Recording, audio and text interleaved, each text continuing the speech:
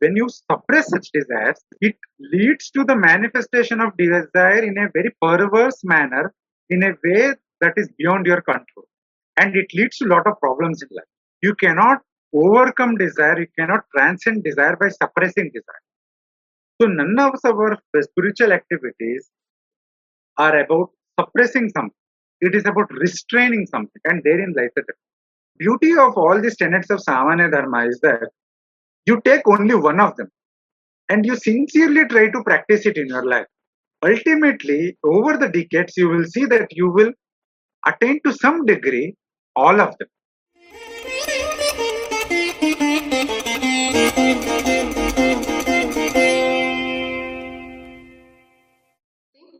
Welcome to another session of Sangam Talks. We are here for part second of our talk Samanya Dharma with Sri Nitin Sridhar. So, in the first part, we discussed basic notions like what is dharma, what is adharma, and some theories like Chaturvida Purushartha and everything. So, now we are moving to elements of Samanya Dharma, the tenets of Samanya Dharma, which are common.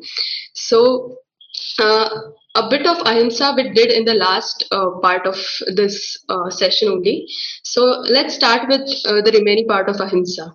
So my first question to you, Nitinji, is uh, in the book you mentioned that true ahimsa is only possible when a person perceives all object in his own inner self and his inner self in all the objects.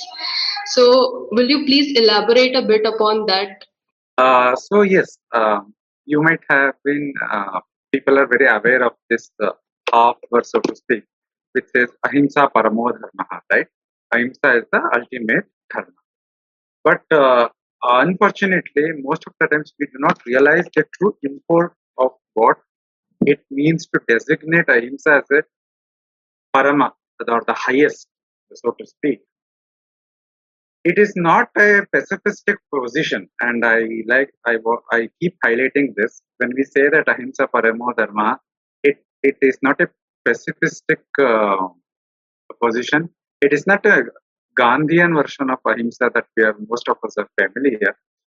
It is a reality. It is a description of the fact that a deeper reality, that when we attain the highest, there then we become truly established in ahimsa. What is ahimsa? In a very simple sense, we can say ahimsa is uh, non-injury, no himsa. Na himsa is ahimsa.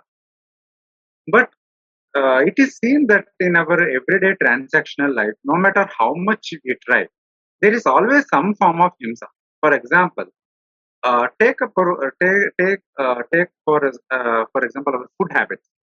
Forget the consumption of meat and other things, which obviously involves some form of injury.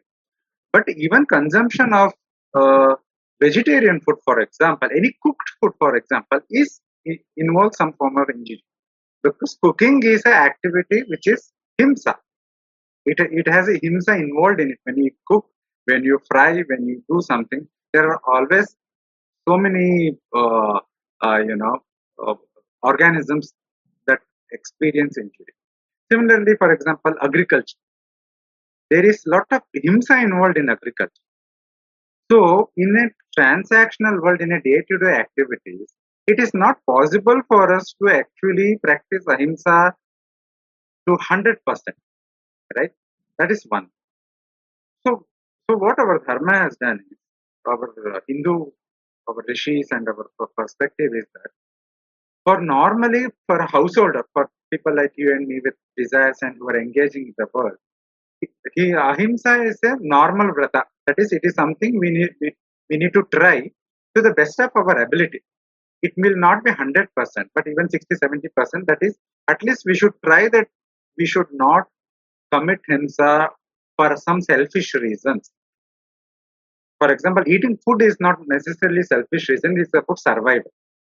So, and similarly, doing himsa for a greater good, for example, in self-defense or in protecting the nation, waging the war, These are all different kinds of ahimsa which are allowed in certain circumstances. But for a sannyasi, on the other hand, for a sannyasi who has renounced these attachments to the world, to the desires to the world, ahimsa is a greater Mahavrata, it is called. And for him, for this reason, he cannot even cook his food. He can only eat what is given as bhiksha. So that is a Mahavrata. Therein he follows ahimsa in a more stricter, more austere, more severe manner. You can see this more in the Jain monks, who take it to the extreme level. But be that as it may, but to come back to your question, even then, it is my personal opinion, even for a sannyasi, even then, ahimsa is not fully 100% at unless one attain the highest knowledge, which is Atmagyana, which is what the essence that you mentioned asked me to elaborate. In the Isha Upanishad, of which recently my English commentary has come out a few months back. In the Isha Upanishad, there is a verse which clearly speaks about what is the highest state that one can attain. The highest state, the state of Jivan Mukta, the state of Moksha, the state of freedom, is when one realizes that there is no duality, there is no difference, there is no uh, uh, difference between subject and object, there is no multiplicity. One realizes, yastu sarvani bhutani atmanyeva anupushyati. That is what the verse says. That is when one perceives the entire world as one's own self and perceives oneself as pervading entire universe. It is both ways. It is not just I am perceiving myself. I am perceiving myself, the self, Atman alone as real. So when you perceive that Atman alone as real and everything is part of you, everything is this extension of you, and your Atman exists everywhere, uh, then only you can actually practice ahimsa, because you then perceive that the other person is also not the other. He is actually an extension. He's your own self, a different self, but your own self ultimately. This is a deeply philosophical perspective, and this is something we may intellectually understand through such discussions like this, but it has to be attained, it has to be made a reality by sadhana, by your spiritual pursuit. This is now our discussion is at intellectual level. But when we practice it, when we practice take up sadhana, it may be jnana, bhakti, karma, whatever it is, and we pursue on this path, then we attain a state of inner realization, wherein we perceive that Ishavasam idam sarva, the divine pervades everywhere. And this divine is non-different from myself. I am not somebody who is different from the divine. So when this understanding of non-duality happens, then one becomes truly free from himsa.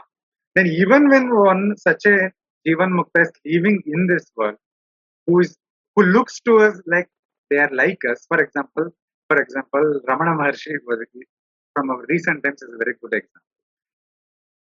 You just look at a picture, sometimes we may say he's just like us. He walks like us, he talks like us. But in the inner condition, he's completely detached, completely dispassionate. He completely self-identifies with the entire universe.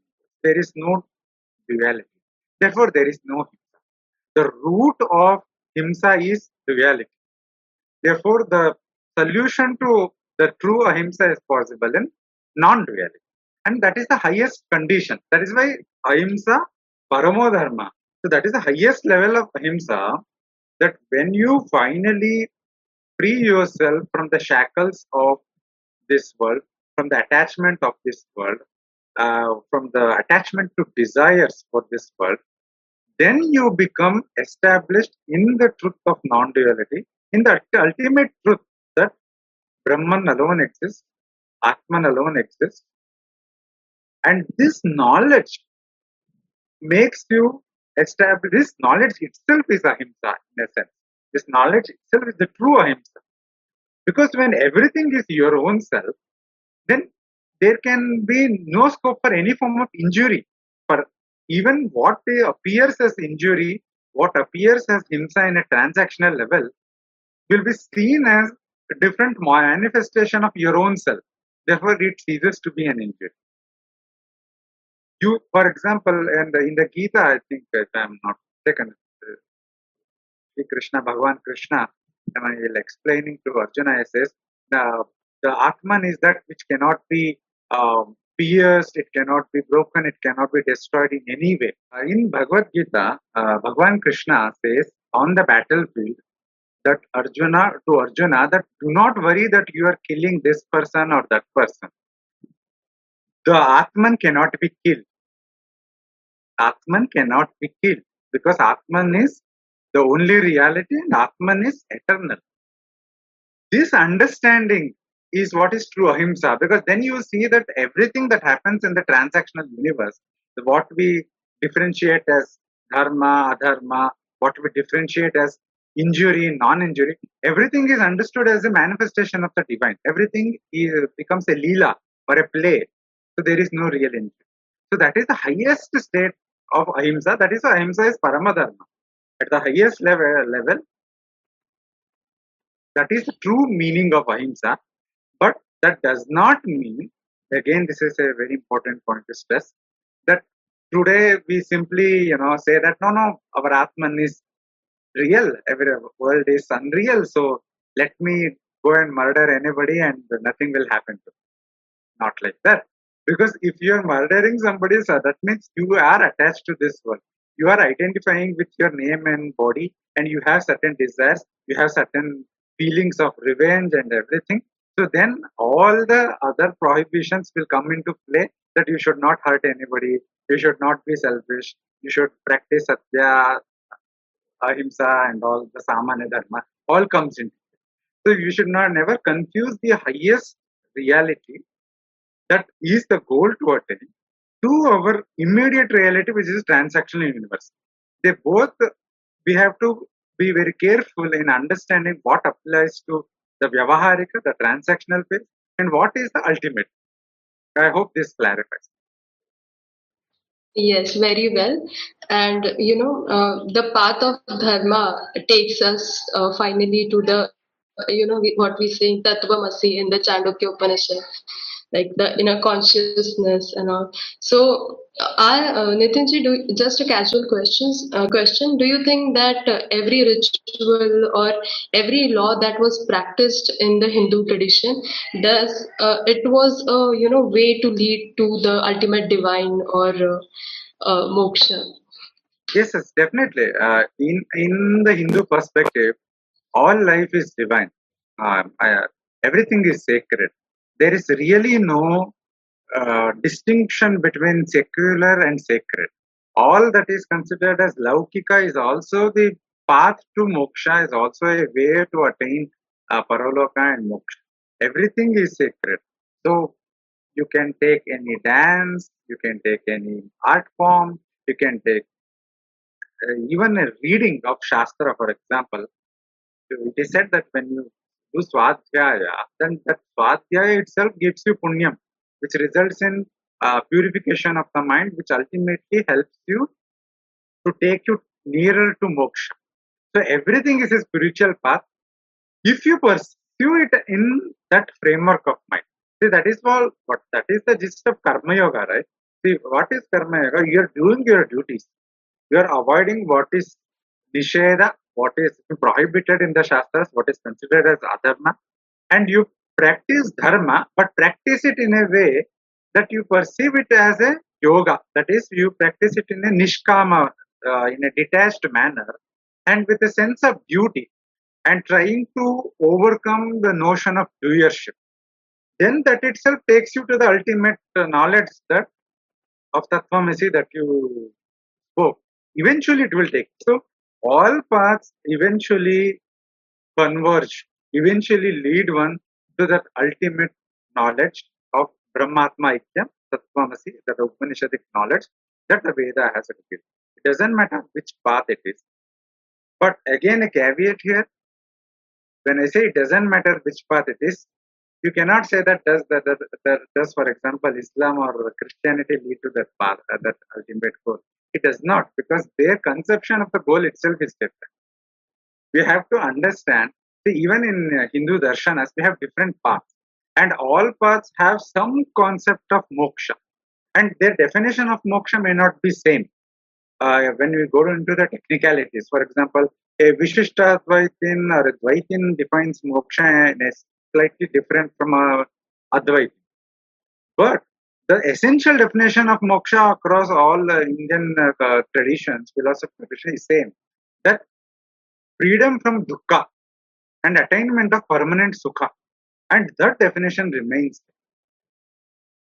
And we have to be therefore careful when we speak about Hindu Dharma, we tend to get carried away by applying these concepts without any thought to everything in the world.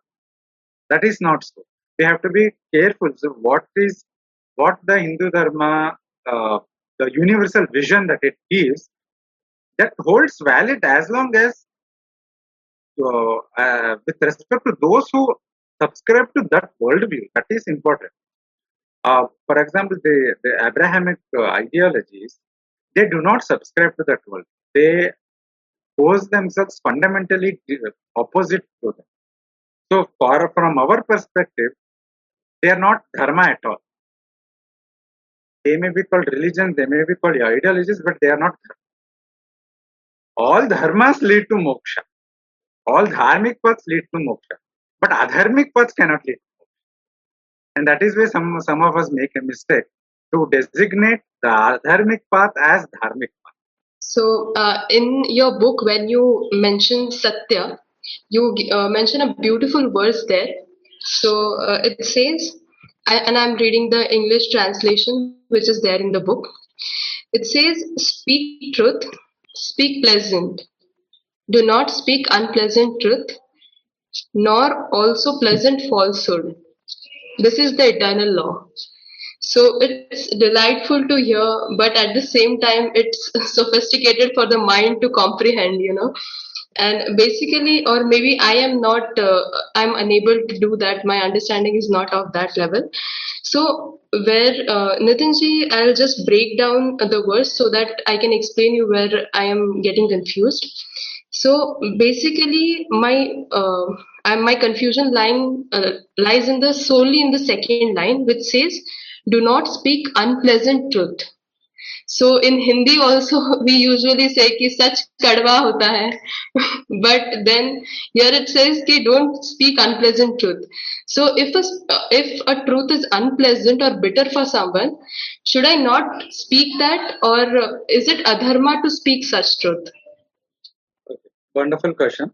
The verse comes from Manusmriti, the much maligned but truly treasure of our culture, the Manusmriti.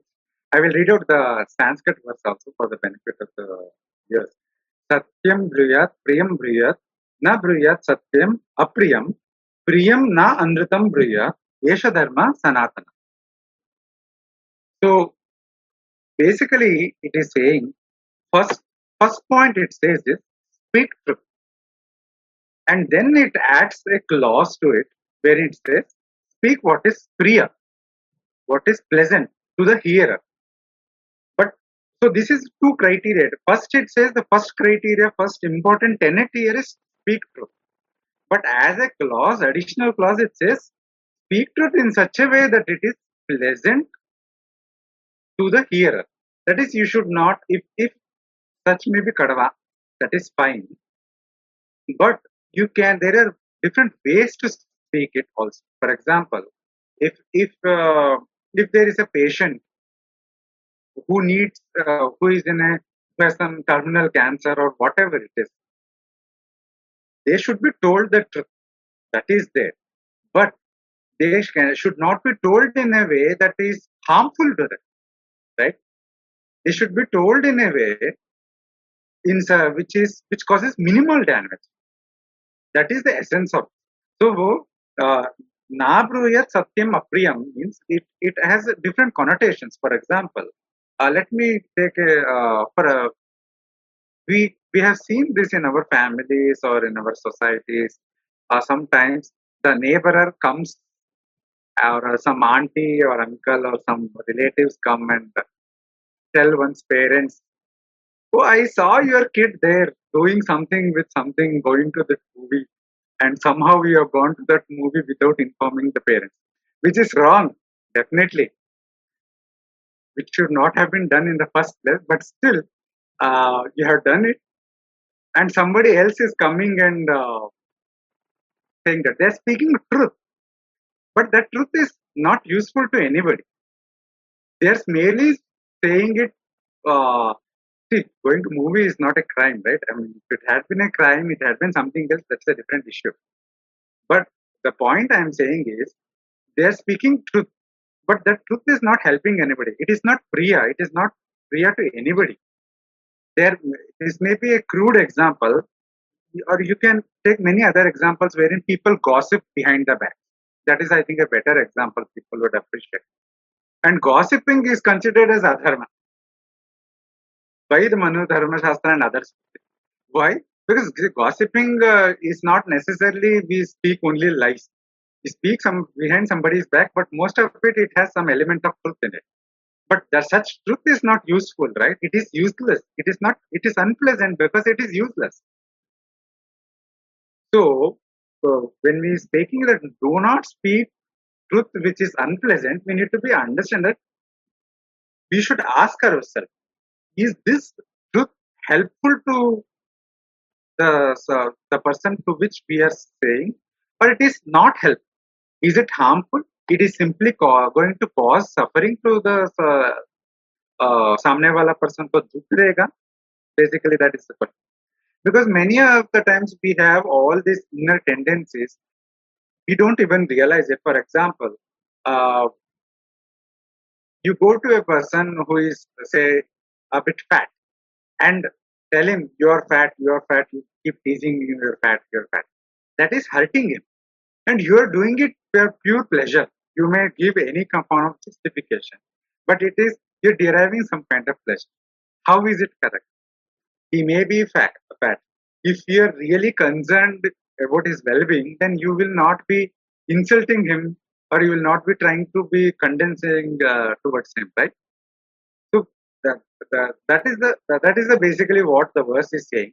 You speak truth, but speak it in a manner which is not apriya to the person. That is, which is not. See, it is very difficult to translate these words into English. Pleasant may not fully capture what is priya. So it is basically simply that you should not speak it in such a way that it is hurting the others. You should try to. Sometimes the truth itself is so bitter that it will cause some form of hurt.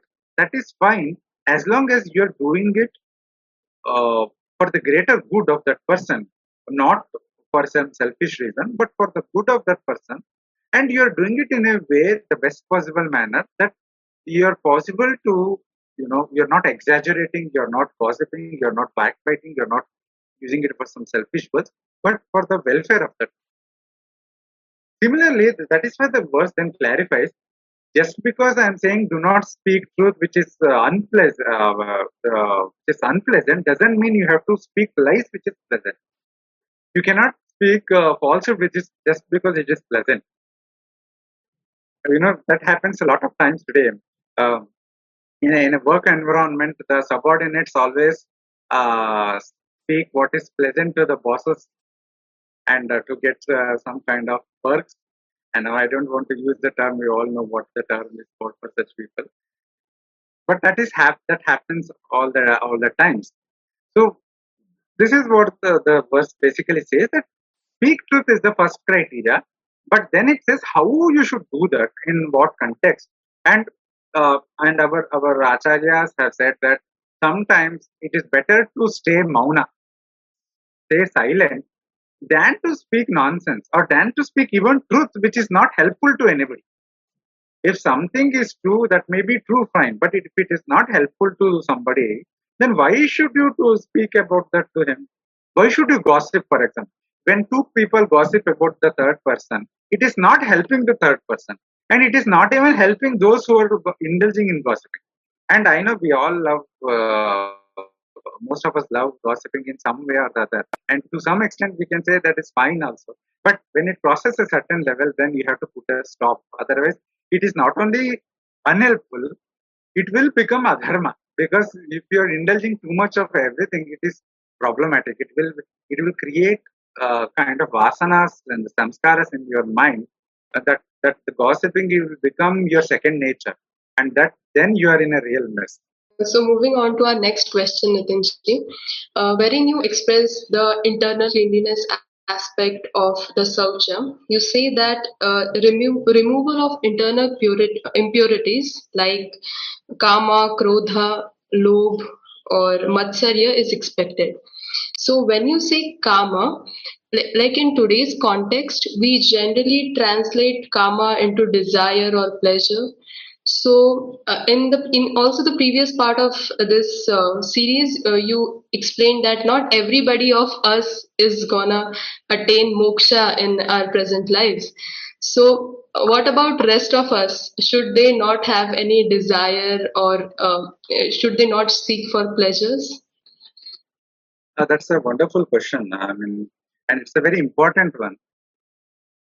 Karma is an interesting category, and I would like to refer all those audience of this session to refer to my essay on karma as a purushartha, which is a detailed study published. It was my dissertation for my master's, and it is published in Indic today. And I have given a talk which is available on YouTube also. Karma as a purushartha. It is important because there is a lot of misconception about karma in most of us today. Karma is desire, karma is also pleasure. It is both the means and the goal. And there are different conceptions, different ways to look at karma, uh, uh, depending upon from which perspective, yes. The same Hindu tradition which speaks about karma as a impurity, it is part of this Arshad Varga that we mentioned. Kama, Krodha, Mada, Moha, Matsarya, the six internal impurities, the six passions, or it is also part of something else called as Ashtapashas, the eight bounds, the eight chains that bind us to this world. But at the same time, it is also seen as a Purushartha, the goal of life, one of the important goals of life. It is also seen as something which itself can be seen as the highest goal of life also. We have also conception wherein the moksha itself is a karma. The ananda itself is a special manifestation. But to put things in a perspective, we all have desires, and that is the root. That is a fact which cannot be denied. That we are all desires. We all have desires. The desires could be any form of desire. It could be, for example, desire to earn more money. It could be desire to have family, kids. It could be desire for earning dharmic merit, what is called as punyam, and attain swarga, have a good afterlife. Or it could be a desire for even moksha, the ultimate, even that is a desire. The mumukshatva is a special form of desire, burning desire to attain that ultimate reality, to attain that ultimate happiness, eternal happiness. But ultimately, they are all desire. And the fact is, this desire is at the root cause of our existence. It is at the root cause of this duality. It is at the root cause of this creation of this universe. So, unless you transcend this desire, then you cannot attain the ultimate goal. So, therefore, while desire or karma is one of the purushartha and an important purushartha, so in conventional model of purushartha, we have dharma, artha, kama, and moksha. Moksha is placed last, dharma is placed first, and artha and kama is placed in the middle. Why?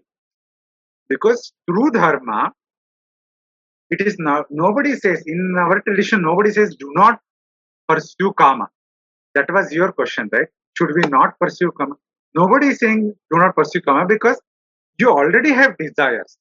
When you have desires, you cannot say that I will not pursue. Because when you suppress such desires, it leads to the manifestation of desire in a very perverse manner, in a way that is beyond your control. And it leads to a lot of problems in life. You cannot overcome desire, you cannot transcend desire by suppressing desire. So none of our spiritual activities are about suppressing something. It is about restraining something, and therein lies the difference. So it says that you cannot suppress desire, but there are different ways to pursue the desire. One is the recklessness way, when I say that my way or highway, and whatever I want, I will get it. I don't mind about consequence. That is, if I want to make money, I will rob a bank. If I want to fulfill sexual desires, I will just go and do whatever I want. So that is one way. That is adharma. That leads to a lot of suffering to the person itself. It may be in this life, they may ultimately go to jail, for example, or it may be next life. They may have been born in such a place, such a condition. They may have certain severe illness. They may have some other conditions wherein they will be in deep suffering. They won't even know that why they are in suffering, but they will be in suffering. In our conventionally, we have this मेरा यही खराब है, मेरा कर्म खराब है या मेरे मार्ग पे लिखा नहीं. In Kannada also we have this proverbs. It's essentially the wisdom of this only, that we might have performed some very heinous crimes or adharma in our previous lives, the result of which we are suffering now. So, but there is also dharmic way. That is why dharma is placed first and artha and kama is placed later. That if you want to pursue your desire, fulfill your desire, pursue it in a dharmic way. Pursue it through the mechanism of dharma. Then you can attain all your desires. What is the definition of dharma? That which leads to abhyudaya nishrayasa. It gives overall well-being. Well-being in this world, well-being in the next world, and also takes you on the path towards moksha. So it is not that you should not practice, pursue desire, but by pursuing desire through dharmic mechanism, through in a dharmic way, that is through restraint, that is indriya nigraha, and in a very cautious and very conscious and cautious manner, you slowly purify the mind such that you transcend desire. You attain vairagya. That is why in this context you have to understand the designation of kama as a arishat varga, or an internal enemy or internal passion. That all our actions are controlled or decided or are influenced by these 6 factors. Kama or attachment. Here, kama is less of a desire, more of attachment. And desire and attachment are always connected, fine. But still, here it means attachment. That you have some form of attachment to something. And you have a desire for something. You want something, then you become attached to that idea. For example, I want to, for example, for some person wants to say, I don't know, get some job or something. Here's, for example, they want to get into IIT and put in lot of efforts for 2 years, 3 years, 4 years. And ultimately, while they were making that effort, they were attached to that idea that they have become IITian. And if they fulfill that, they will have fulfillment or happiness for a while, maybe 1 month. And then once they get into college and they see the reality, then say, okay, it slowly wanes away. Then they will be attached to the idea that I am an IITian, but they won't be feeling any happiness. And if by chance you fail to become an IIT, get into IIT, then for your whole life you will be attached to that idea as a regret, as a frustration, as an anger, as a demotivation. It may cause you lose your self-confidence. It may take you on a downward spiral path. So this is the problem of attachment. That is why the nishkama karma is given, is said to be the best way. You pursue your goals without being attached to it. It is not easy to do, but you have to try it. So this kama, then krodha, anger. We always say things, do things when we are angry, and later we regret it. And it, whatever goes out of our mouth and we do with our actions, it is, you cannot retrieve it back. You can say sorry, fine, but it does not go away. You cannot take it, no matter how much you. So it has caused the destruction that will. So kama, krodha, mada is another pride. By pride, I remember pride and prejudice, matsarya, jealousy. So these are all very things we, if we just self introspect ourselves on a daily basis, we are all influenced by our actions are influenced by all these things. We get angry, we get jealous. This happens to everybody, and nobody is an exception. Perhaps a high level sadhaka who has attained vairagya is an exception, but otherwise, all of us are not have this. We see our childhood friend making more money than us or getting first rank in the class. Even a silly things that somebody's father gives them say 100 rupees per day as a pocket money, and our father gives us 10 rupees, then we feel jealous. Oh, why is my father not like that? I'm jealous of that guy. We lose the first rank in even a class test by 1 mark, then we say we are jealous of that person who is ahead of. So this is very small things. We have this tendencies, we have all these tendencies that control our actions, that determine how we think. And only way you can move ahead in the spiritual path, in the life path, because as I said in Hindu Dharma, all life is sacred. All life is an attempt to attain that ultimate goal of moksha. Ultimately attain that Brahman or the Ishvara. So if you want to move in that goal, then you have to change yourself. You have to become free from these impurities of the mind. Because without this, as long as you are rooted in these impurities, you have these impurities controlling your actions, then you cannot attain that ultimate goal. All spiritual paths, bhakti, karma, and mantra sadhana, even yoga, everything, Raja Yoga, Bhakti Yoga, all this are the first stage in them is to help you become free of this internal enemy. And that is why this practice of Samanya Dharma is most important, because this is the first goal. Unless you practice the Samanya Dharma, the ethical tenets, you cannot free yourself from these mental impurities. See, I spoke about two forms of Dharma, Samanya Dharma and Vishesha Dharma, right? The Vishesha Dharma is very important because it is important aspect of our Swadharma, because no two person is same. But the foundation of that Vishesha Dharma is the Samanya Dharma, which is the driving factor as far as our spiritual journey is concerned. That is why Bhagavad Gita gives more stress on the Samanya Dharma aspect rather than on Vishesha Dharma aspect. So the Samanya Dharma, the tenets like Ahimsa, Satya, Asteya, these are all most basic tenets which when we cultivate, it helps us to overcome these internal impurities. For example, the tendency for violence, the tendency for injury, and this tendency need not be that everybody is a murderer. No, that injury can be even mental. That I may be jealous of my neighbor who is more richer than me, then I may have this feeling of jealousy that say somehow if he falls, then I will be happy. We all have. We cannot.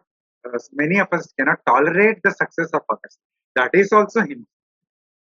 So, what is the way to overcome that? Is daya, compassion. There is a Puranic story wherein the gods, the humans, and the devatas went to Prajapati Brahma and requested for instruction, and he gave the only one term, da. Da. What is da? The asuras understood da as daya. because they lack compassion. They are always in a violent mode. They're completely ruthless. So they understood that for them, for their spiritual emancipation, Daya is the most important. In the case of humans, humans understood it as Dhamma. There is Daya and there is Dhamma and there is Dana. Humans understood it as Dana. Why? Because humans are very selfish creatures. We always want to hold things, we don't want to give it to anybody else. Now that COVID, when the first wave of COVID happened, a lot of us, see, stocking things for 1 or 2 months sake is one thing, but holding things for 1 year when there is a scarcity and creating scarcity is completely different. So we saw that. So the solution to this selfishness is dana, giving away to the needy. When we see somebody who is in needy giving away, then dana could be of many forms. It can be giving away of knowledge, giving away of food, giving away of even life. The people, the soldiers who die in the battlefield, why do they attain Swarga? Because they are doing pranadana. They are giving up their life for the sake of the nation and for the sake of all the people. That is the another da. And for the devas, because they indulge in all kind of sensory pleasures, the da meant dhamma, that is self-control.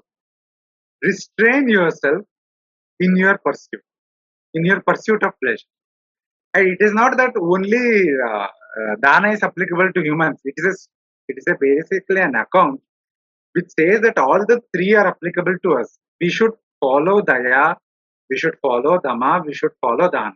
And all the three are samanya dharma.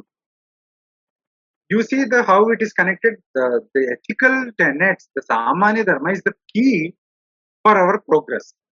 And it is key for causing the purification of the mind, which is afflicted with kama, krodha and all. In this context, that kama is considered as the internal enemy. It is not that kama is something negative. We do not have a Christian notion of kama, desire as sin. So if that were case, then our ancestors would not have written Kama Sutras, and it is not just Vatsyayana who has written it. There is a whole tradition of Kama Shastra texts. There is a Rati Rahasya, there is one text by one of the kings of Mysore also. So there is so many. There are 10 or 12 texts on available texts on Kama Shastra. So it is not. If it was prohibited, it was considered sin, then they would not have written it. Kama is a arishad varga. It is not a sin. It is not adharma per se. How you pursue that kama will decide upon whether you are performing dharma or other. That's all. So since we are talking about desires and all, and you also mentioned the Indriya Nigraha. So how should a person practice Indriya Nigraha, which is, I guess, the last tenet of Samanya Dharma mentioned in Manusmriti, right? Yeah. Yes. Indriya Nigraha is perhaps the most important tenet. And, what I mentioned now, it's also in Bhagavad Gita, wherein, when Bhagavad Gita, Bhagavan Krishna says, those who dwell upon objects and from this dwelling upon the objects rises attachment. And from attachment, I'm just reading out the translation from the book. From attachment grows desire. From desire springs anger. And from anger follows delusion. From delusion, failure of memory. And failure of memory gives rise to loss of intellect. And from loss of intellect, one perishes. And that is why we have to be very careful about kama, krodha, and these are all three gates to hell. That is what he said. Kama is one of the gate to hell, the attachment. And the solution, as I already explained, is dhamma, which is self-control. And this self-control or indriya nigraha is of two kinds. We have two kinds of indriya nigraha. Indriyas. Indriya means sense organs or senses, the faculty of senses rather than the organs. See, we have these organs in the physical, the eyes and ears and all. But the indriya refers to the faculties or the power the power to see, the faculty of perception, the faculty of hearing. So there are five Gyanendriyas, that are indriyas of knowledge, that is our eyes, ears, hearing, seeing, speaking, not speaking, hearing, seeing, and all. And the five faculties of function, karmendriyas, which is, you know, the, the activities we perform from our hands, from our legs, the speech, and all this stuff. So these are all there. Anybody can search, just with Google search engine there. Karmendriya, Gyanendriya. So that forms the 10 indriyas. The 11th indriya is the internal indriya, which is mind or manas. So we have 11 indriyas in total. The 11 senses. The external, which is about hearing, listening, with the perceiving with the eyes, and the walking, and all these things, the actions and the knowledge, all the senses. And then we have the mind, which controls all of it. A good way to understand, you have to restrain them. That is what Indriya Nigra is, restrainment of it. Or for a good example would be, I think this is the Upanishadic imagery, which there's a horse, chariot, horse, and how one puts a rein on the horse. The horses, if I remember correctly, they are the senses, and they have to be restrained with the reins.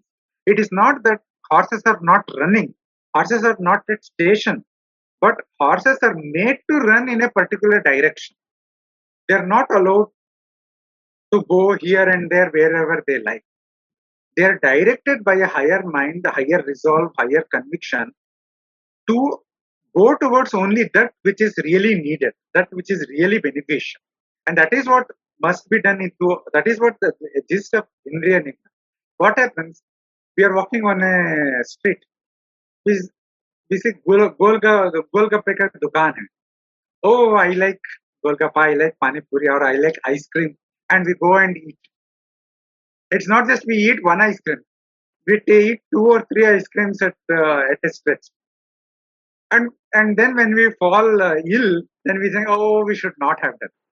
But then again, after a month or so, you go on the same street, you go to the same ice cream shop, you again eat 2 or 3 times. You do not learn anything from your past. So eating ice cream because you like it is not the issue per se to begin with.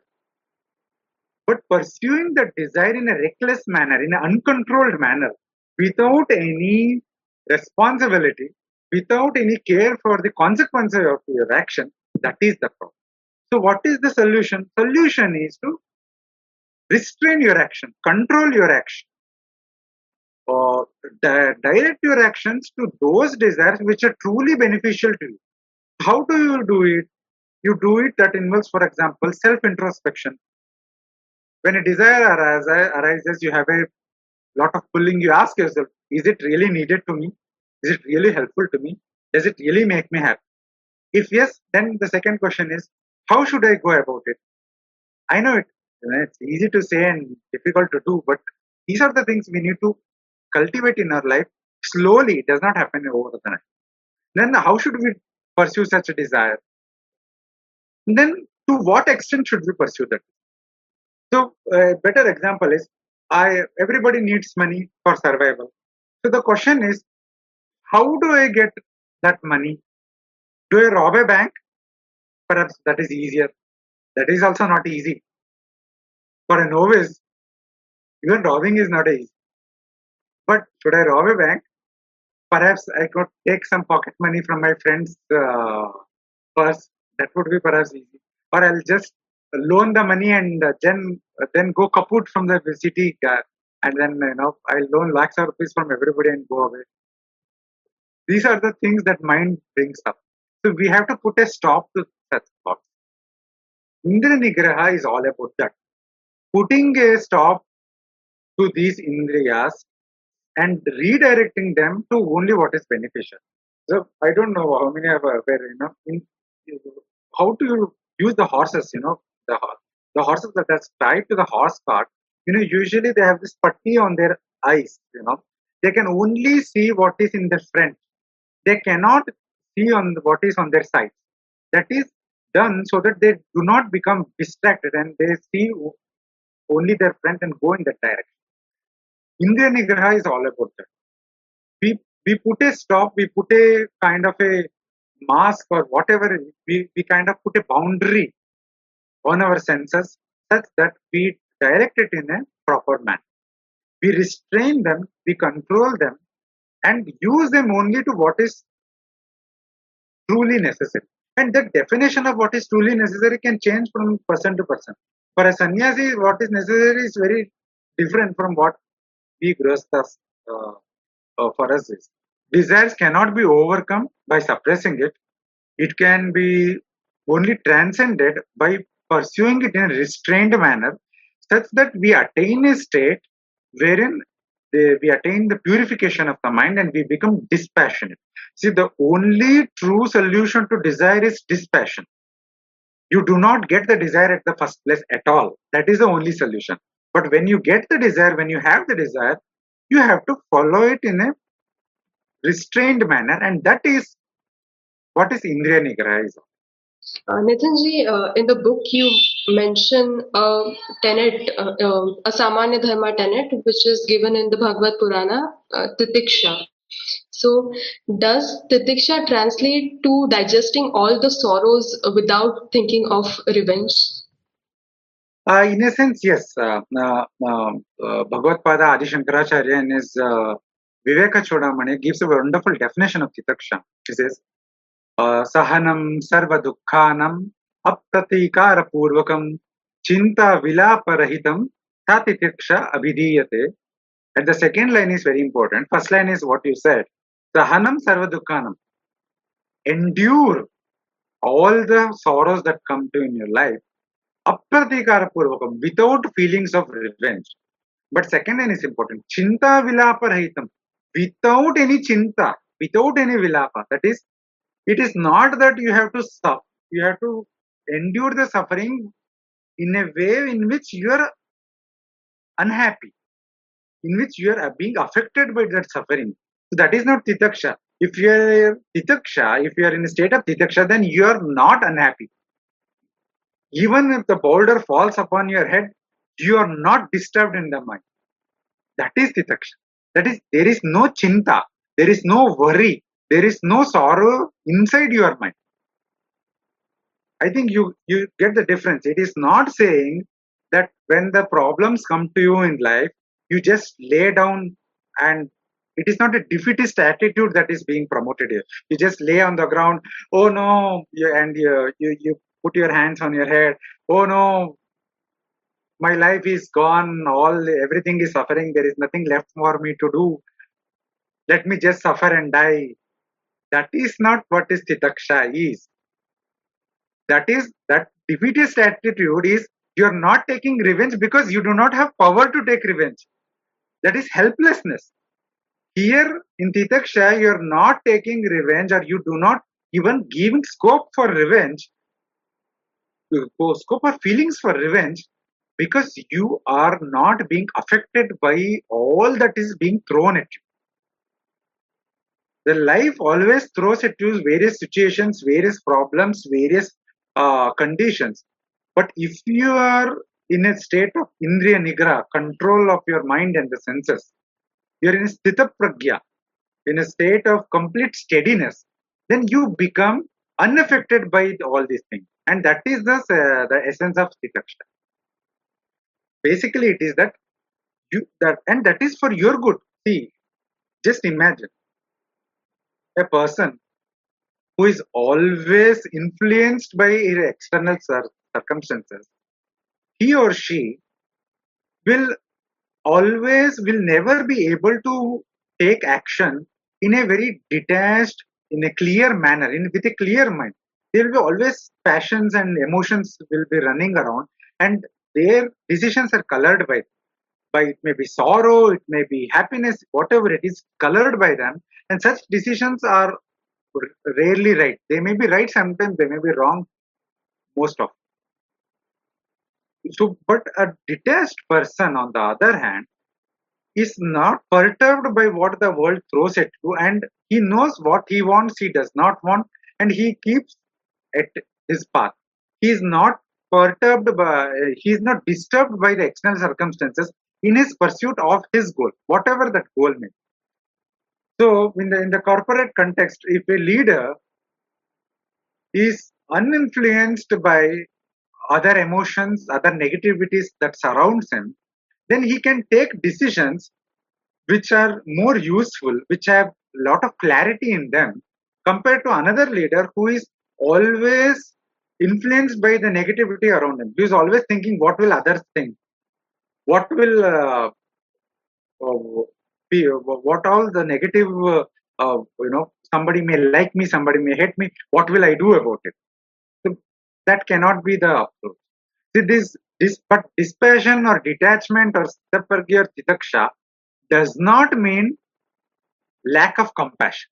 It does not mean, and being somewhat like a arrogant or something like that. See there is a thin line that distinguishes between them. Being arrogant does not mean being titaksha. Being helpless does not mean titaksha. Titaksha means your confidence in your own self and your self-control. You have mastery in your mind and your senses, and you know what you want to do, what you want to achieve, what is the goal, and you pursue it with a clear and calm mind. A disturbed mind cannot take proper decisions. A calm mind alone can take a proper. And that is what Titaksha is all about. Again, it is easier said than done. It is a different. And the beauty of all these tenets of Samanya Dharma is that you take only one of them and you sincerely try to practice it in your life. Ultimately, over the decades, you will see that you will attain to some degree all of them, not just the one of them. If you sincerely try to practice Titaksha, you will ultimately attain even Ahimsa, Satya, and everything else. Or you take Satya as one criteria that you practice, then that will also lead to Ahimsa, and Titaksha and Indriya Nigra, because they are all intimately connected. Because all of them has to do with your mind and how to tame the monkey called mind. Your mind is a monkey, always jumping around here and there. I want this, I want that, I want to do this, I want to do this. This person hurt me, that person hurt me. I want to take this revenge, I want to take that revenge. This is always there. So you try to get entry into that mind, try to chain the leg of that monkey by one way or the other. So once you chain them, then all it becomes completely changed in every other way. So let us, for example, Manu lists only 5 Samanya Dharma, but Bhagavad Purana gives a list of, in one place it gives, I think, 33 or 34 of these tenets. So we may feel overwhelmed when we see this list. How can I practice all the 33 of them? It seems impossible. The key is to calmly understand that these are the different aspects, how the mind functions, and how we can we have to be aware of these, and we have to change that, but to go about it one at a time. And if you pursue one, then ultimately it will lead you to pursue of other by automatically without even you realize. So, Nitinji, let us discuss a bit about Danam or charity. You mentioned different types of charities in the book, and which one of them adheres to Dharma the most? Because nowadays, our definition of charity and philanthropy is very weird. Do tax exemptions, take bribes, and then give, do philanthropy. So, please explain us. So basically, I think in Bhagavad Gita, if I'm not mistaken, Dhanam is divided into Sattvika, Rajasika, and Tamasika. And again, I'm saying this from memory. Uh, Basically, obviously, by the names, it is obvious that a Sattvika Dhanam is considered as the highest and Tamasika as the lowest. And Sattvika is highest because wherein we are doing Dhanam without any selfish motive, without any motive for name, fame, or whatever it is. Not even for a punyam. We are not even doing it with a desire that I will get punyam. Dana gives punyam, karmic merit, fine. But we are not doing it to gain that punyam. That is sattvic dana. And second part of that is that dana has to be always given to deserve. You know, it cannot. If you give it to undeserved, it is not dana. That is also important. For example, uh, only when you feed the hungry, then that becomes annadanam. If you give simply give food somebody who is always already well fed, then that is not annadanam. So there are the Shastras give different stipulations about what kind of dana can be given to which kind of person and which context. So that is Satvika Danam, highest Danam, wherein you do it in a Nishkama Dasha without hankering for any fruit. You do it because it is your duty. You do it out of pure love and compassion. And then there is Rajasika Danam, wherein you basically do it with some form of selfish motive. There is some form of motive, subtle desire, for example, uh, that name or attachment to the very idea that I am a big dani, I am a big giver of charity. You know, we all have this today. For example, if somebody gives big money for some institution, a plaque is made in his or her name and their description and put it there. You know, this person has given this $1 million as charity for this institution. That is Rajasic Dan. There are a lot of anonymous donors who are basically doing Satvika Dan. And then there is tamasic dhanam. Basically, tamas is about all inertia and dullness and activity from ignorance and delusion, wherein you're kind of, you think that dhanam is more of a give and take thing, you know.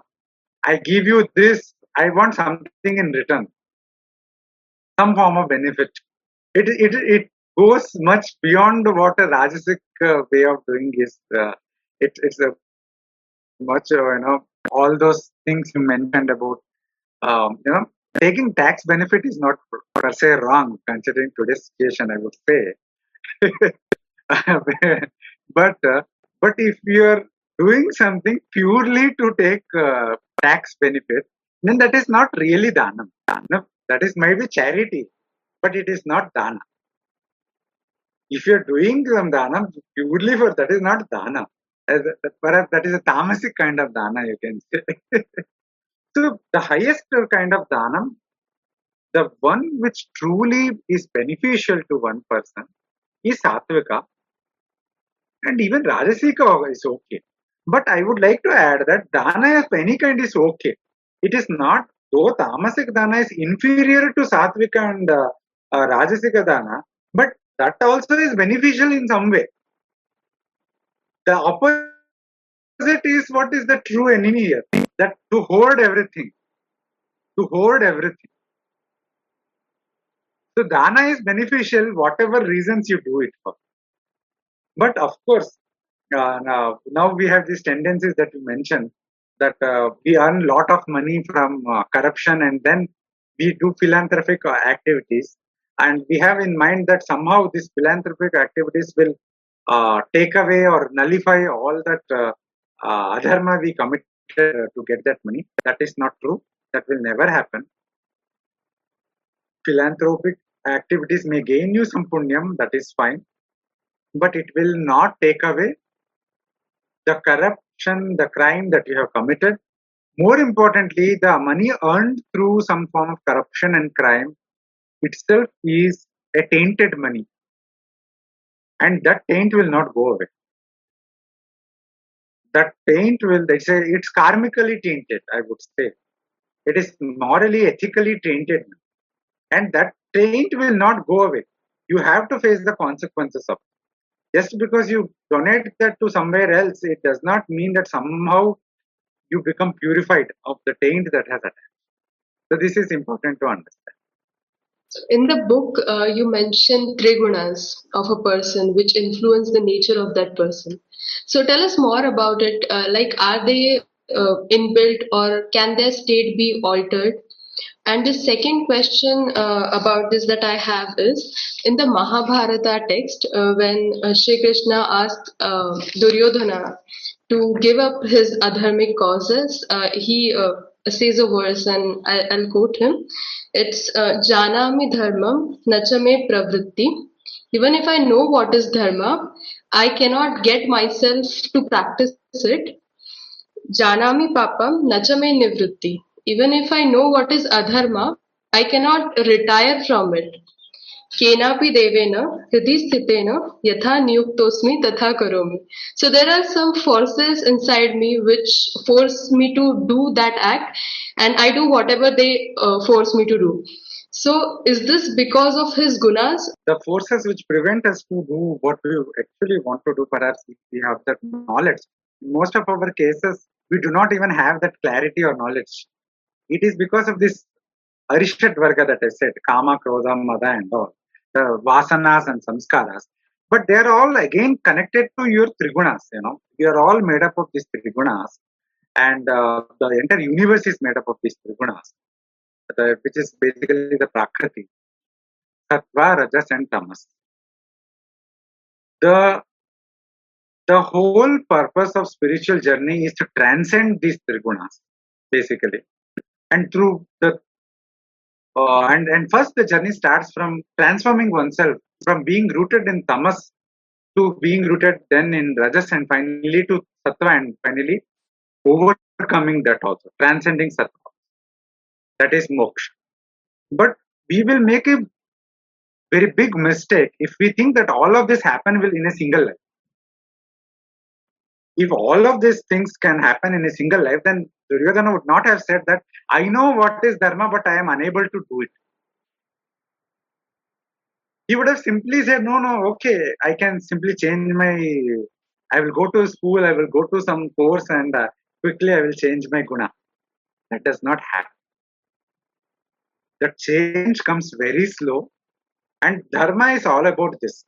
The Swadharma, the Samanya Dharma, Vishesha Dharma is all about bringing about this transformation over many lives. See, the karma, the actions that we do, the dharma that we do, it leads to a kind of chitta shuddhi slowly over many lives. So that is why I say whatever actions we do, the fruit of those actions we get in our next life. And whatever situations that we are facing today, it is the result of our own actions in our past life. So when we are born in this life, our birth is not an accident. The parents to whom we are born is not an accident. The social, the economical or cultural condition we are born is not an accident. The location we are born is not an accident. The kind of people we meet in life is not an accident. Nothing is an accident. All that, it is a continuous journey of this jiva, each of us, individual, through many, many lives. And whatever situations we face in this life is a result of our previous action. And the people we meet, or many of them, are those with whom we had a Rinabandha, karmic bond, connection, some way or the other. But what is in our hands is our free will. What a decision we make. See, life always puts you multiple choices every mode of your life. And what decision, the choices that it puts in front of you is based on your previous actions. But the choice you make today from the different choices available, that is in your hands. So we are born with a definite set of samskaras, definite kind of proportion of these gunas. So that is the basis of this varnashrama dharma. The humanity is divided largely into 4 forms of varnas in a theoretical setup, and from there all this varna shankara and everything, the whole discourse. So the varna is by birth because our past activities decide where we are born and with what kind of mental setup we are born, what kind of kama krodha we have, what proportion of them we have, what kind of competency we have, what kind of temperaments we have, what kind of samskara, vasana and guna proportion we have. And in the Bhagavad Gita, it is said, when it said that there are four gunas. Shankaracharya and other Bhashyakaras also mention that, for example, Brahmana is one who is rooted in Sattva Guna predominant. The first guna, predominant guna is Sattva Guna, and then there is Rajoguna. There is also a little bit of Tamas. A Kshatriya is one who has a predominance of Rajas and Sattva, but Rajas is more predominant than Sattva. Tamas is a little. Vaishya is one who has Rajas and Sattva and Rajas as important gunas, but Rajas is predominant and Sattva is little, and Tamas is also little. And Shudra is one who has Rajas and Tamas, but Tamas is more predominant. So in Vaishya, Rajas is predominant, Tamas is less. In Shudra, Tamas is predominant and Rajas is less. So this is basically a very broad theoretical framework or broad framework for understanding human mind, human quality. But in reality, most of us do not have this very clear-cut compositions of gunas. We are in a more complicated way because all of this are continuously dynamic at play. Sometimes the Sattva manifests, sometimes the Rajoguna manifests, sometimes Tamas Guna manifests. But essentially speaking, our Varna or our Swabhava, because Varna is Swabhava, is decided by our Prarabdha Karma, that is our actions in the past life. The fruit of that action, whatever level of purification we gained in our past lives, will be the starting point of this life. So now in this life, it doesn't matter. For example, you are born somewhere, you have very economically poor family. But by sheer strength of willpower and hard work, in a dharmic manner, you pursue it very diligently, that path, and attain success. And not just that, you are also compassionate, you give dhanam, you give charity, you give lot of punyam. Then that means that you have attained enough purification of the mind through your work, through the practice of ethical tenets, like hard work, like compassion, the dana, etc. That in a next life, perhaps you may be born in a very rich family. There is a very interesting story. I think it is perhaps in the Puranas or it may be folktale. I don't remember the source of the story. It is a story about a king who remembers that in his last life, he used to give one fruit as dhanam every day. And as a result of it, he was able to become king in this life. So by some punyam, he remembered his past life action and saw that he was very poor then, but he gave out one coconut or one fruit to some poor person. And as a result of that punyam, he became a king. So he said, okay, I gave one fruit in that life, let me give also one fruit in this life so that my next life also I'll be king. It so happened, next life he is again born as a poor. And he again remembers his both previous lives. And he is shocked. What happened? I was king and I diligently, I gave one fruit as dana, charity every day. Why am I then born as a beggar now? He went to one sadhu, very well learned acharya. And then that acharya, by his divination, he was able to perceive the many different lives of this person. And then he said, look, boss, you completely misinterpreted your recollection of your last life. When you were poor, when you had very less means, then you did charity of one fruit every day with great difficulty, but you did. So that is why you generated lot of punyam, and you were born in next life as a king, so that with lot of means, so that you can do more and more charity and benefit your citizens. But what you did, you hoarded all the wealth and only gave for namesake charity of one fruit every day. Obviously, you are not doing punya like that, right? When you had very less means, then you gave that. Giving that fruit was itself a big thing. But when you had so many means, then also you give that puny fruit. Obviously, you did papam rather than punyam. Your store of punya all wiped out.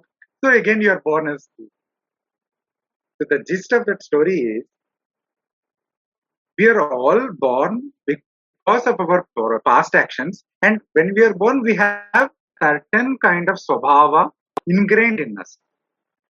This is what I called as deep swabhava or deep personality.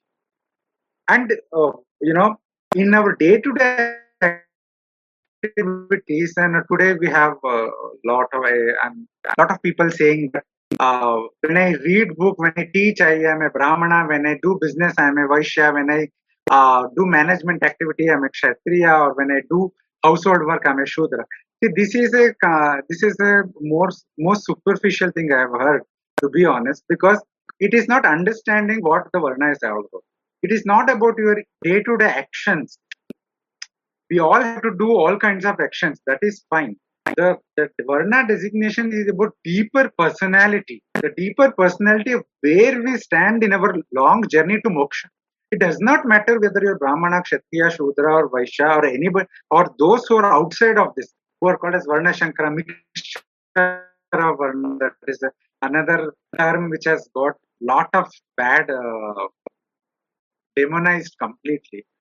Basically, all these designations are about your deep personality. What kind of guna compositions you have, what kind of samskara you've inherited from your last life, and how you can work on it to attain better life and ultimately attain moksha.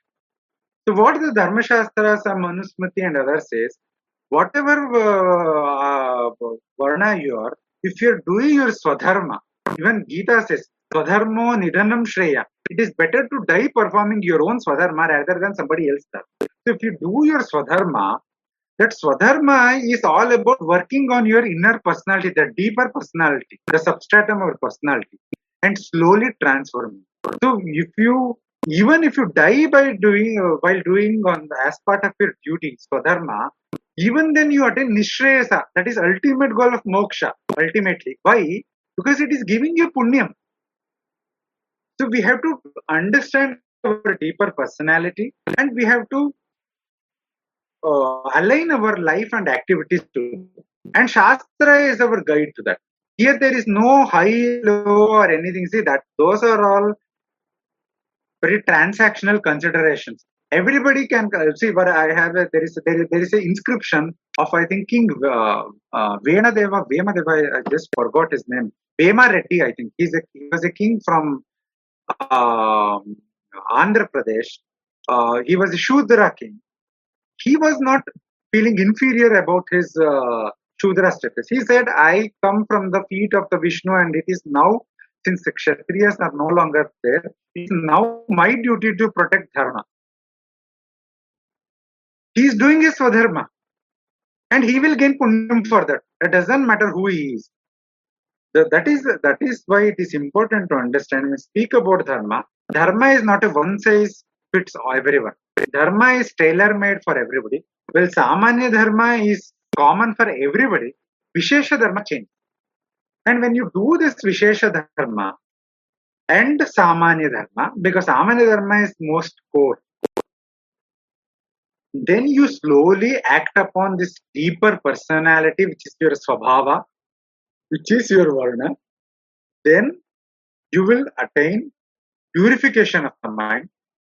Then over the course of maybe this life or maybe that many lives, you will attain the highest.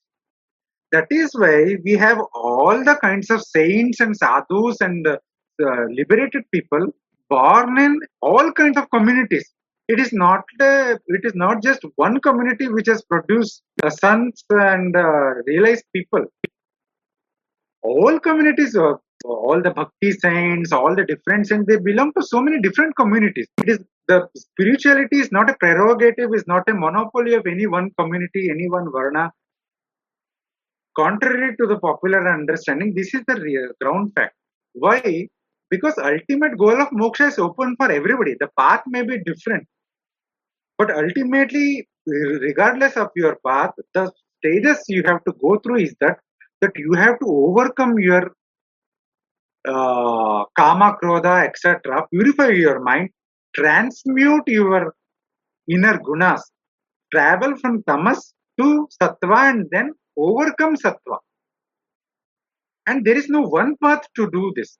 You can achieve this through Raja Yoga, you can achieve this through Bhakti Yoga, you can achieve this through Karma Yoga, you can achieve this through Mantra Sadhana, you can achieve this through Varnashrama Dharma.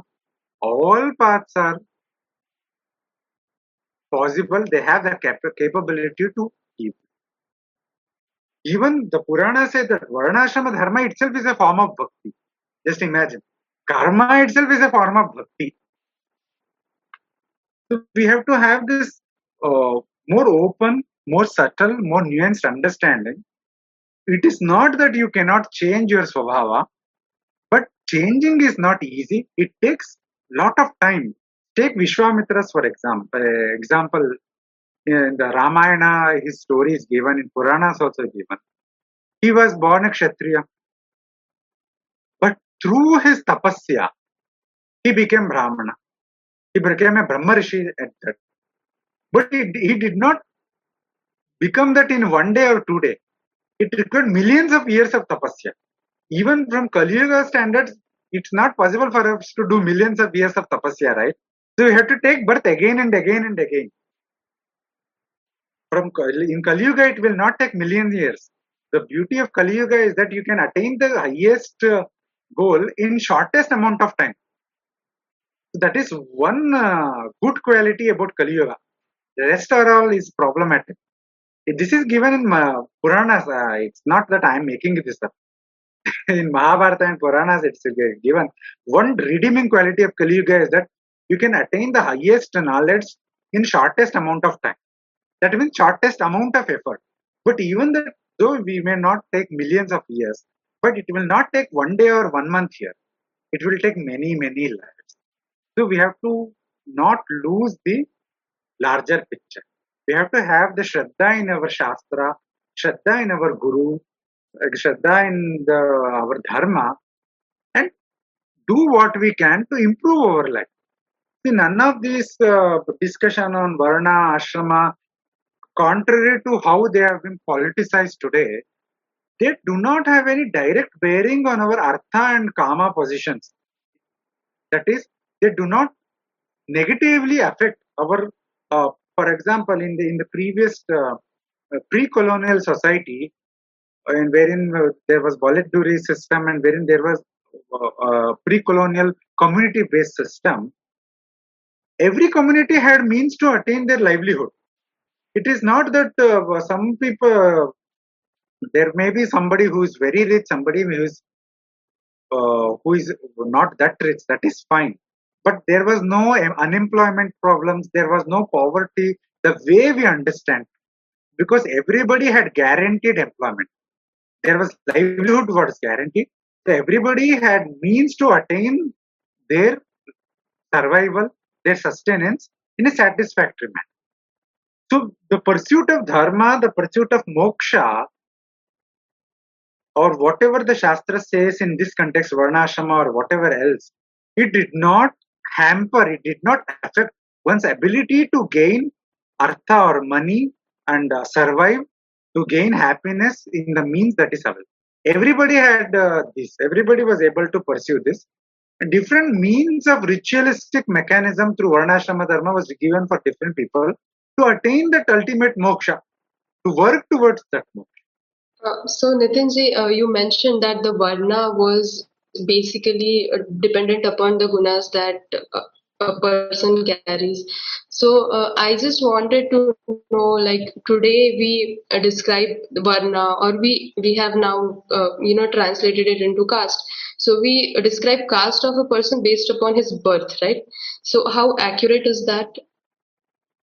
See, we need to understand that now what goes by caste is basically political identity. We have, but leaving that, if we speak about Varna and Jati, Jati is by birth, by definition that is there, and we all, that is a basic reality we cannot simply deny. I am born to my parents. I am born to this family, and this family has is born to some other family, we have a lineage, we have inherited a lineage, we are part of a community. It is futile and unnecessary to deny this reality that we do not, there is no immaculate birth. We are not product of immaculate birth. Somehow, Swarg se tapak gaya hai. It's not happening. So jati is a reality. We are all part of a family. We have a certain family traditions, certain family rituals, certain family responsibilities. Even though in today's what shall I say, urban setup, this family system has been disturbed, dismantled to great extent. So we do not have uh, communities. For example, in the pre-colonial society, different families indulged in different kind of, for example, activities. Some some were potters, some were fishermen. So they inherited these jobs, but that does not happen today. But family traditions, family rituals, family festivals, the way we do certain things, we inherit. I don't see any reason why we should discard our inherited heritage. For that is very important to me. And if for somebody it is not important, that is fine for them to disinherit it. But I personally don't see a reason. I think we should be proud of our inheritance, whatever that may be. If we do not like something in our inherited past, then perhaps we can do better than that and create a new heritage for our future people. That is one aspect of Jat. But the other is Varna is a Shastric term, Shastric framework. And it is also by definition, it is defined by birth. See, Varna has a different, it is a not easy category to understand. There are three criteria. One is the birth, one is karma, one is the guna, the third is karma. But they are not in isolation the way some people understand. Today there are camps, political camps, so to speak. One say Varna is only by birth, one say Varna is by only guna, one say one is only by karma. It is not that they are an isolated groups. They are all interconnected. How? Whatever karma I do in this life, it determines the kind of birth I have in next life, the kind of swabhava I have in next life, and that swabhava is nothing but varna, the deep personality. And based on the deep personality,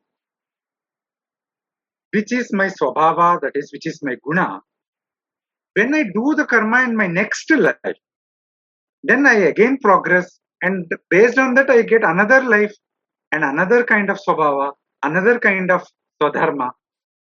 See, it's all connected. It is all connected. So, birth, swabhava, and karma, they are all connected. Now, in many of our cases, it so happened our society has moved forward. This Kali Yuga, there are a lot of different factors at play. For many, for example, Varna Shankara is a reality today for most of us. There are certain communities which has maintained the Varna. Varna, as I said, in the Shastras, that by definition, in for example, in Smritis, for example, in Manusmriti, by definition it says, when a Brahmana, the person born from a Brahmana mother and Brahmana father, in a legitimate dharmic marriage, that person is a Brahmana. And that applies to all the other Varnas and all the mixture of Varnas also. So that is by definition, that is how the Varna is defined. It is by birth. The Swabhava is inherited from the parents. That is also. However, today, what has also happened, it also, the Shastras gives criteria wherein we lose our Varna. For example, if somebody does not do their Swabhava, Swadharma, then that person, if in a particular family for 7 generations, they do not do their Swadharma and take up dharma of somebody else, that is Paradharma, then that Paradharma itself becomes their Swadharma. For example, if a Brahmana family does Kshatriya activity for 7 generations, then they no longer remain a Brahmana, they become Kshatriya. So that is a fall from Varna, and that is how it happened. That this is not a mere statement about social reality. This is a statement about deeper personality. the spiritual reality, as the reality of our gunas, why it is being initiated to give clarity to people to understand where they stand in this journey towards moksha and do take proper measures that is beneficial. So there is no doubt that Varna is by birth, but that birth is connected to our previous karmas, and that is connected to our karmas that we do now. It is connected to our swabhava, because Varna is swabhava. They are not different. It is swabhava. Swabhava means our inner personality, our deeper personality, so to speak. I hope this clarifies the question. Right, right. Nitinji, we discussed about Dana a few minutes back. So my colleague Tanya is having a question about it. She's asking about the recent controversy regarding the Kanyadan thing. So she's asking about that. Is Kanya, what is your perspective on Kanyadan? Is Kanya considered an object in Hindu traditions?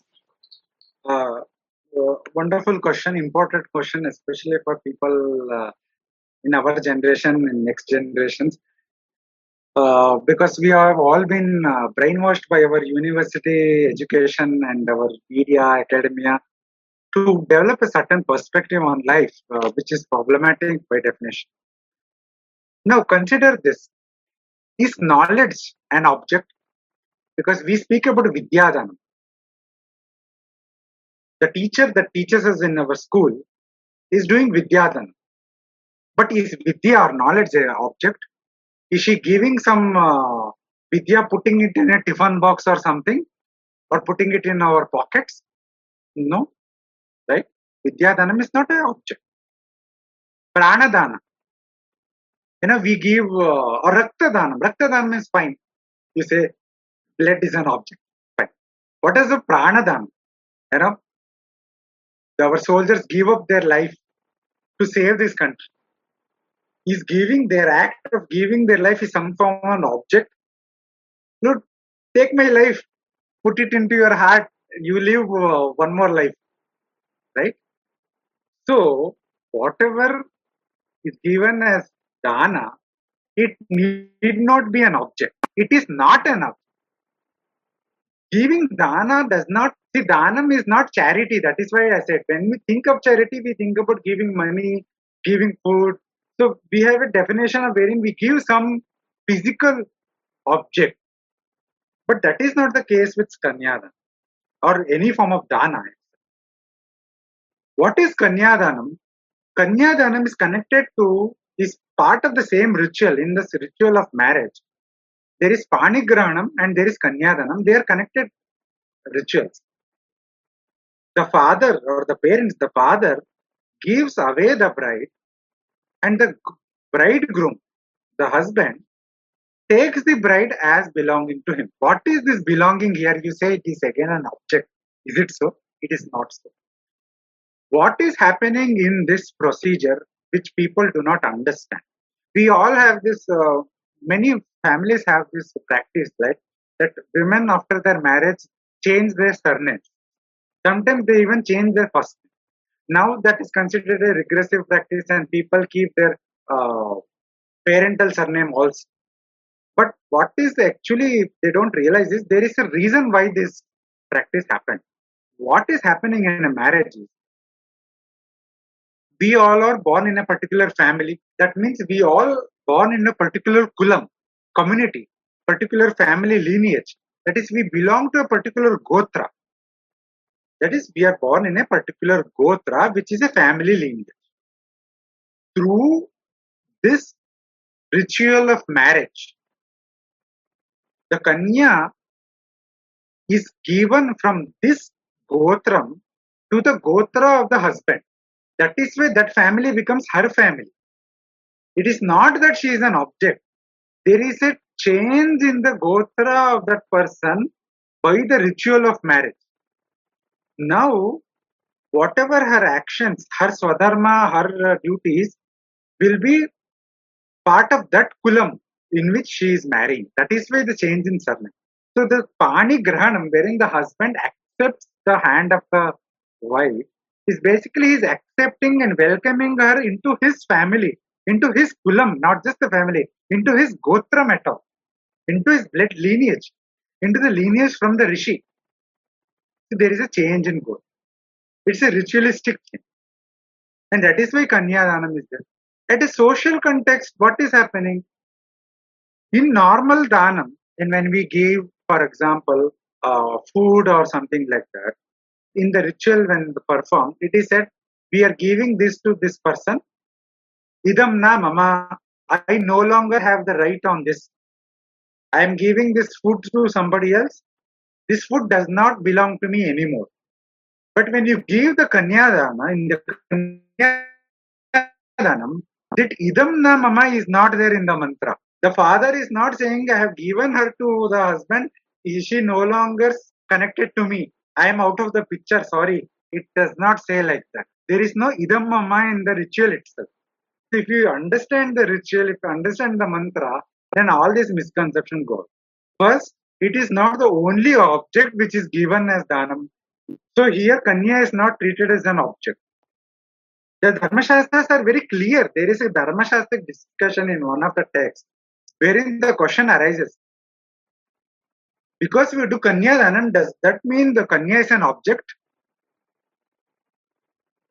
The Mimamsakas, starting from Jaimini and all, they clearly say that no, Kanya is not an object.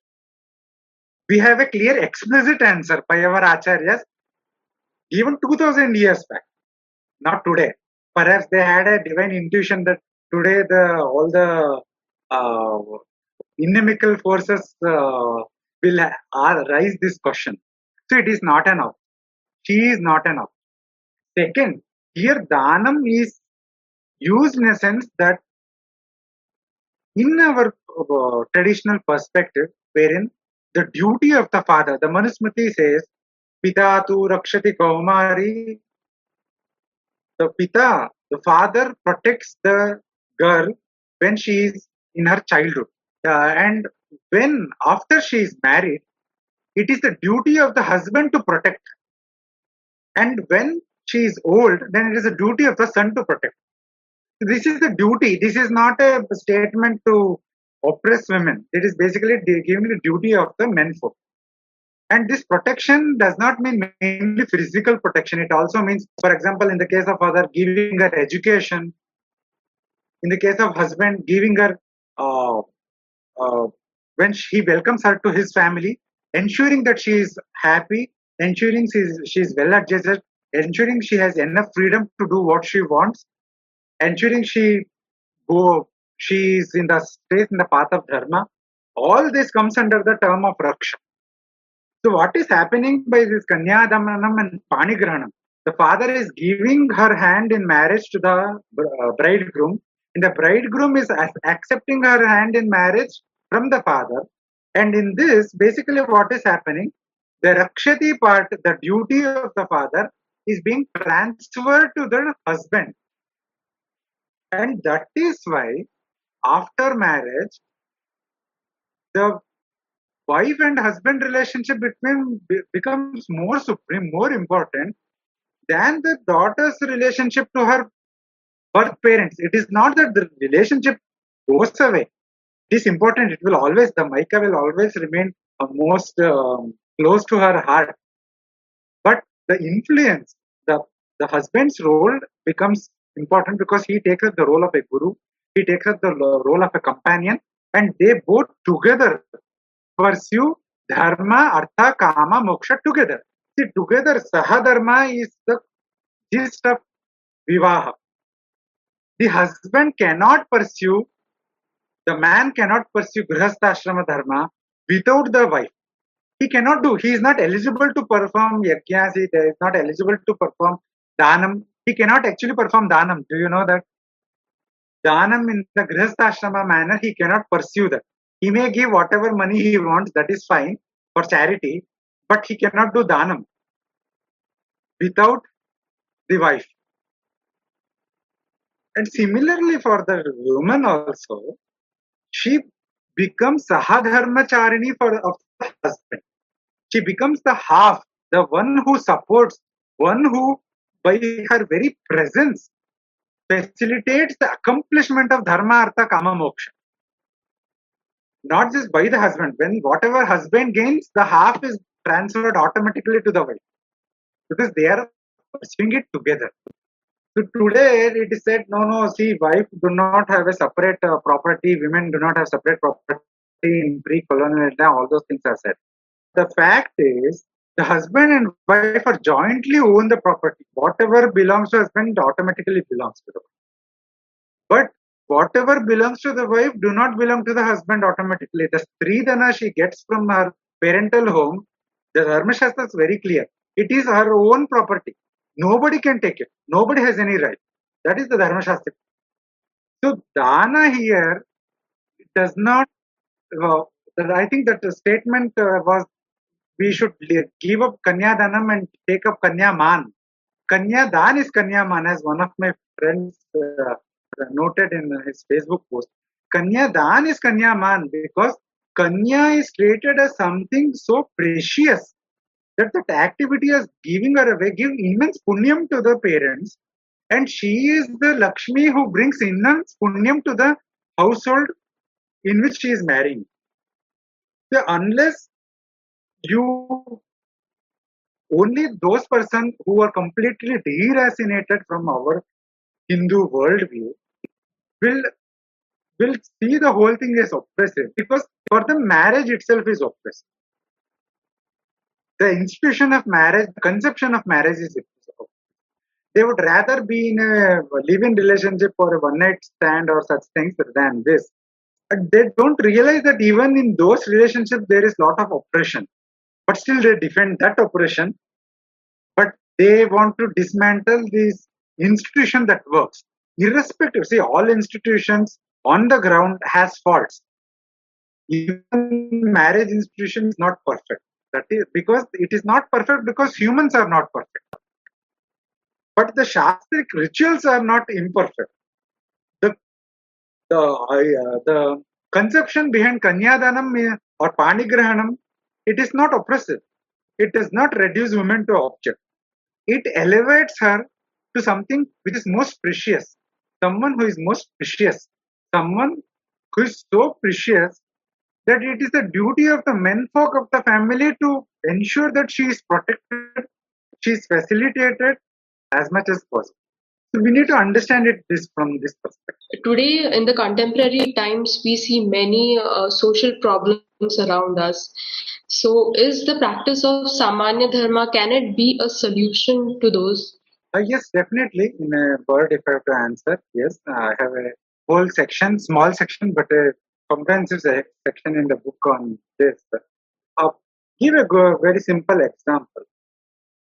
What is the what is the driving force for most crimes today? For example, say murder, robbery, and everything else. It is basically that we give in to our karma, krodha, etc.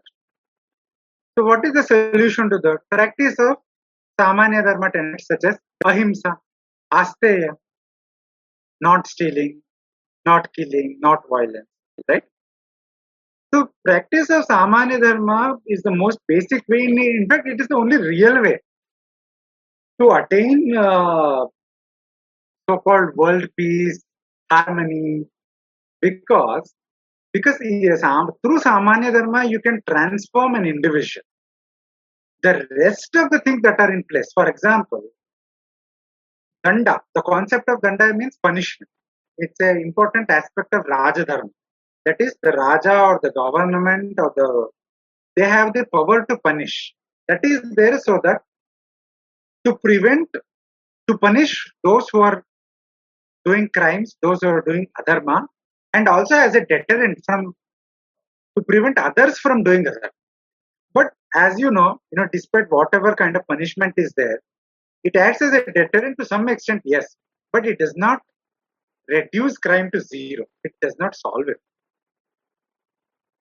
The only true solution is spiritual transformation, inner transformation, wherein one gains control over the one's senses, one transforms one's inner nature, and that is possible by practicing Samanya Dharma.